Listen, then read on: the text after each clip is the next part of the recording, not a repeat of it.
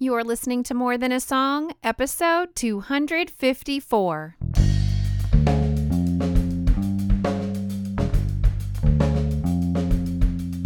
Hello, and welcome to this episode of More Than a Song. My name is Michelle Nezat, and this is the podcast dedicated to helping you discover the truth of Scripture, hidden in today's popular Christian music. My goal is to teach you to connect portions of God's Word with the songs you're singing along with on the radio, to help you meditate on truths that will transform your way of thinking and ultimately your life. My spiritual mentor often speaks of the red thread of redemption that is woven throughout God's Word. And there was a man in the 1800s who printed the words in the Bible red to highlight that thread. And these red letters not only reflect the direct words of Christ in the New Testament, but point to the Messiah in the Old Testament. And Crowder's new song, Red Letters, points to that red thread, that grand story, the meta-narrative of Scripture. I'm excited to share more about this and ultimately dive into Scripture. But first, let's listen. For God so loved the whole wide world, sent His only Son to die for me. Arms spread wide for the whole wide world. His arms spread wide where mine should be. Jesus changed my destiny. Thank you, God, for red letters when the ground began to shake. The grace of God started falling. I became a free man that day. I'm going to link to an article in the show notes about the origins of the Red Letter Bible. It was just really interesting to me. And so you just need to go to michellenezat.com/254 for that link and any others that I will mention on the podcast. In fact, I take notes for you every week because if you're like me, you're listening to this podcast when you're doing something else. And so I always post show notes each week at michellenezat.com. Now, the history of Louis Klopsch and his idea to print the words of Christ are detailed in the article that I'm going to link to. But there is a quote from his explanatory note in the introduction of the Bible that caught my attention because he clearly explains this idea of meta-narrative, which is a big fancy word for just saying the grand story that is woven throughout Scripture. And he writes this: in the Red Letter Bible, more clearly than in any other edition of the Holy Scriptures, it becomes plain that from beginning to end, the central figure upon which all lines of law, history, poetry, and prophecy converge is Jesus Christ, the Savior of the world. He expounded in all the Scriptures the things concerning himself and the divine plan for man's redemption. And the Red Letter Bible indicates and emphasizes this divine exposition and personal revelation at each successive stage, making them so clear that even the simplest may understand. It sheds a new radiance upon the sacred pages by which the reader is enabled to trace unerringly the scarlet thread of prophecy from Genesis to Malachi. Like the star which led the Magi to Bethlehem, this light shining through the entire word leads straight to the person of the divine Messiah as the fulfillment of the promise of all the ages. Now, just coming out of spending so much time in Scripture surrounding the birth of Christ, we spent the last 4 or 5 episodes using Christmas music and diving into the Gospels and just really pondering and lingering in the story of the coming of Christ, God with us, Emmanuel, as a baby. And I was especially intrigued by Louis Klopsch's statement, like the star which led the Magi to Bethlehem, this light shining throughout the entire word leads straight to the person of the divine Messiah as the fulfillment of the promise of all the ages. And as we wrap up the year and we look ahead to a fresh slate of days in the new year, I pray that God would give you an unreasonable desire for His word. And I'm here to give you tips and nudges on how to do the work. But the work, my friend, is on you, and it will be an investment, and God will begin to reveal to you the magnitude and interweaving of His eternal plan through songs and weeks of discovery like the one we're getting ready to embark on. Now, I love this week's song because it reminds me of the power of the words of Christ. I often refer to the red letters here on the podcast. When you're reading in a particular Bible, the original red letter Bible, but most Bibles are printed now with red letters, Christ's words being printed in red letters. So this gentleman who had this idea to paint the words red really made an impact on all generations coming after. So I often refer to those red letters here on the podcast. It's an amazing fit that we do this song, but I also love that it points to the big story of the fact that we are born sinners and God sent a Messiah to redeem and restore all things. So this song points to big picture ideas, but I almost fell into a trap this week of thinking, yeah, I've read that before. And instead of spending time in God's word, revisiting familiar passages with fresh perspective, I almost missed it. So if it's easy for me to fall into a trap like that, I'm sure I can't be the only one. And so I encourage you to not just listen to the podcast and file it away because I'm going to read a few sections to you, but to really dig in for yourself. Now, the song begins with these two verses. It says, "There I was on death row, guilty in the first degree, Son of God hanging on a tree, on a hill. Hell was my destiny. The crowd was shouting, 'Crucify,' could have come from these lips of mine. The dirty shame was killing me. It would take a miracle to wash me clean." Now, the song begins by lyrically reminding us that we are destined for eternal wrath without Jesus. And so let's talk about the scriptures that I thought of as I looked into these lyrics. These lyrics are projecting something that's very true and very somber, because one area of scripture that I thought of was in Ephesians chapter 2. And there's others. I'm going to give you a few areas to go look at just to kind of verify that what the song is singing about is true. But there are other areas, but this one is pretty clear. In Ephesians 2 verse 1, it says, "You were dead in the trespasses and sins in which you once walked, following the course of this world, following the prince of the power of the air, the spirit that is now at work in the sons of disobedience, among whom we all once lived in the passions of our flesh, carrying out the desires of the body and the mind, and were by nature children of wrath like the rest of mankind." You see, sin is a failure to conform to God's moral law in action and in attitude, but also in our moral nature. And this scripture reminds us that we were by nature children of wrath. By nature, we are sinners. And John the Baptist testified about Jesus in John chapter 3. If you go down to verse 35, it says, "The Father loves the Son and has placed everything in his hands." So John is speaking about Father God, and he's speaking about Jesus as his Son. And John the Baptist says, "Whoever believes in the Son has eternal life, but whoever rejects the Son will not see life, for God's wrath remains on them." You see, because by nature we are sinners, the wrath of God was on us, and it is removed by receiving Christ. Okay, so when our song lyrically claims that we were guilty, we were.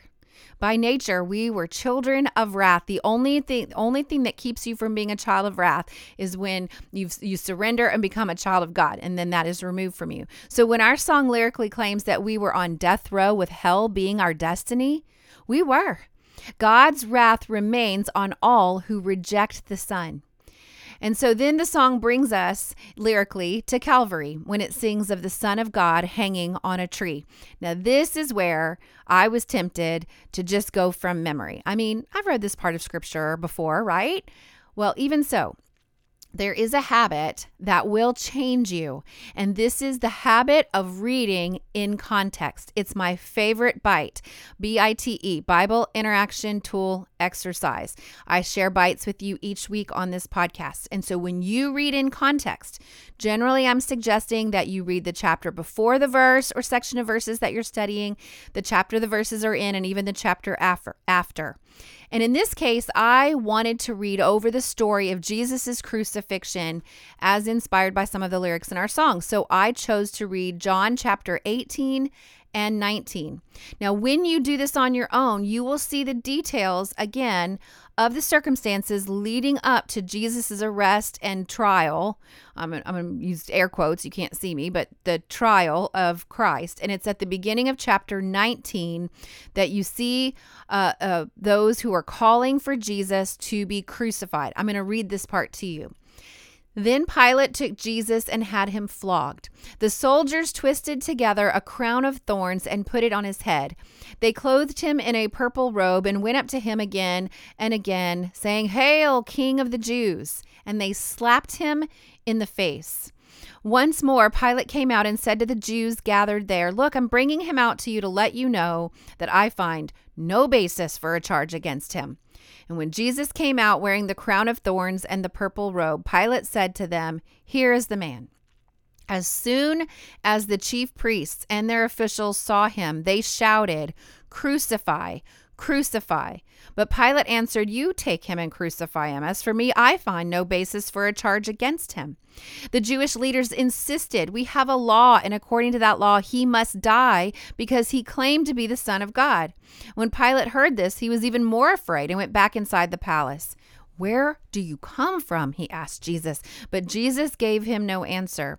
"Do you refuse to speak to me?" Pilate said. "Don't you realize I have power either to free you or to crucify you?" And Jesus answered, "You would have no power over me if it were not given to you from above. Therefore, the one who handed me over to you is guilty of a greater sin." From then on, Pilate tried to set Jesus free, but the Jewish leaders kept shouting, "If you let this man go, you are no friend of Caesar. Anyone who claims to be a king opposes Caesar." When Pilate heard this, he brought Jesus out and sat down on the judge's seat at a place known as the Stone Pavement, which in Aramaic is Gabbatha. It was the day of preparation of the Passover, and it was about noon. "Here is your king," Pilate said to the Jews. But they shouted, take him away, crucify him."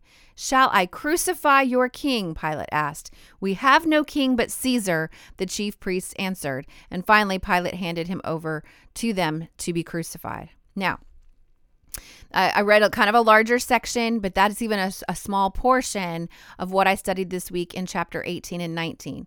Now, one of the things that you could do is to read this account in all four Gospels. And then another bite you might try is to read it in various translations. So I just read out of John chapter 19 in the NIV. So you could use those two bites, read all four Gospels, or even just this one in a variety of translations, and that'll help you this week.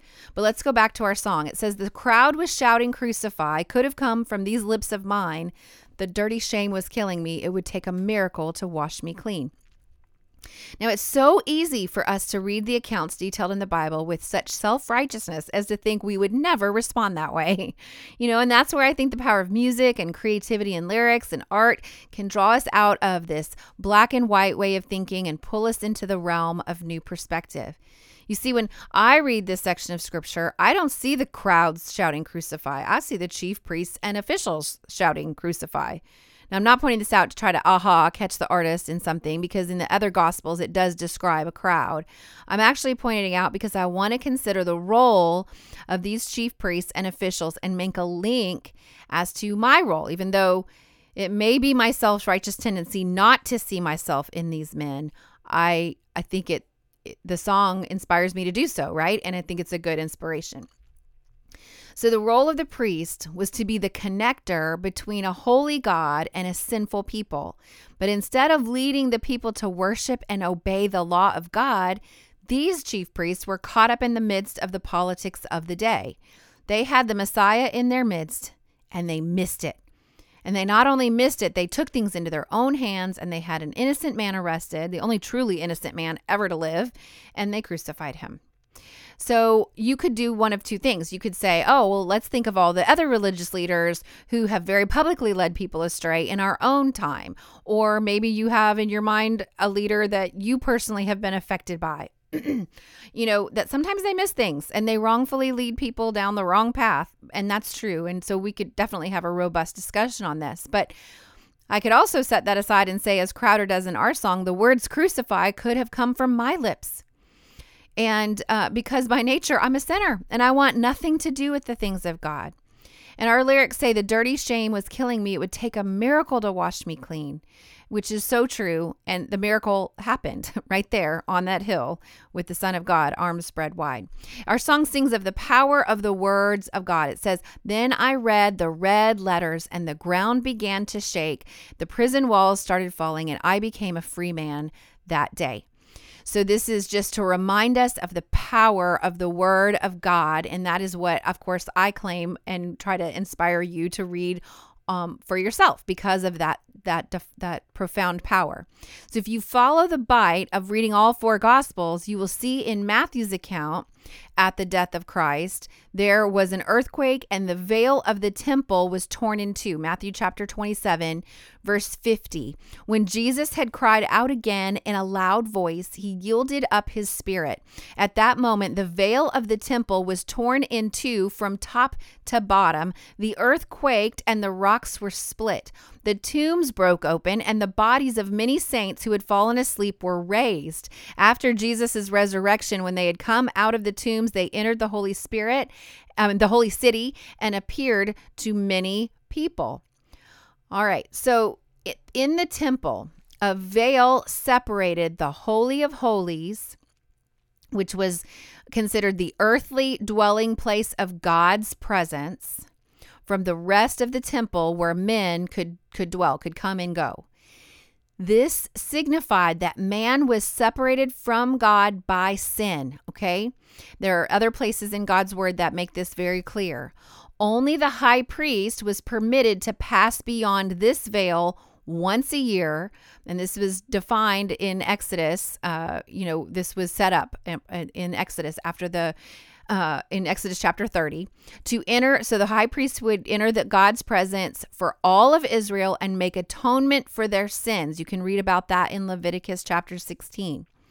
So the tearing of the veil at the moment of Jesus' death dramatically symbolizes that his sacrifice, the shedding of his own blood, was a sufficient atonement for sin, like once and for all. Like it didn't need to happen once a year, and there was no longer a veil separating God's presence from men. It signified now that the way into the Holy of Holies was open for all people, for all time, both Jew and Gentile, but through Christ. Remember, he said, I am the way, the truth, and the life, and no man comes to the Father except by me. So the third verse of our song says, it felt like lightning hit my veins. My dead heart began to beat. Breath of God filled my lungs, and the Holy Ghost awakened me. Yeah, the Holy Ghost awakened me. Now, Colossians chapter 2 says it best. It says in verse 13, and you who were dead in your trespasses and the uncircumcision of your flesh, God made alive together with him, having forgiven all our trespasses this is verse 14, by canceling the record of debt that stood against us with its legal demands. This he set aside, nailing it to the cross. So when our song sings that our dead heart began to beat and the Holy Ghost awakened us, that's exactly what happened. The power of God's word and the power of the Holy Spirit is what awakens us. So yes, sing the song. All right. I want you to sing the song, but I want you to learn the scripture behind the song. Linger in God's word to understand why this song is so powerful. There's some pretty big ideas put forth in this song that honestly take a little more study than just reading the account of Christ's crucifixion, and take a little bit more study than you would have maybe naturally known how to do on your own. So and it's a little bit beyond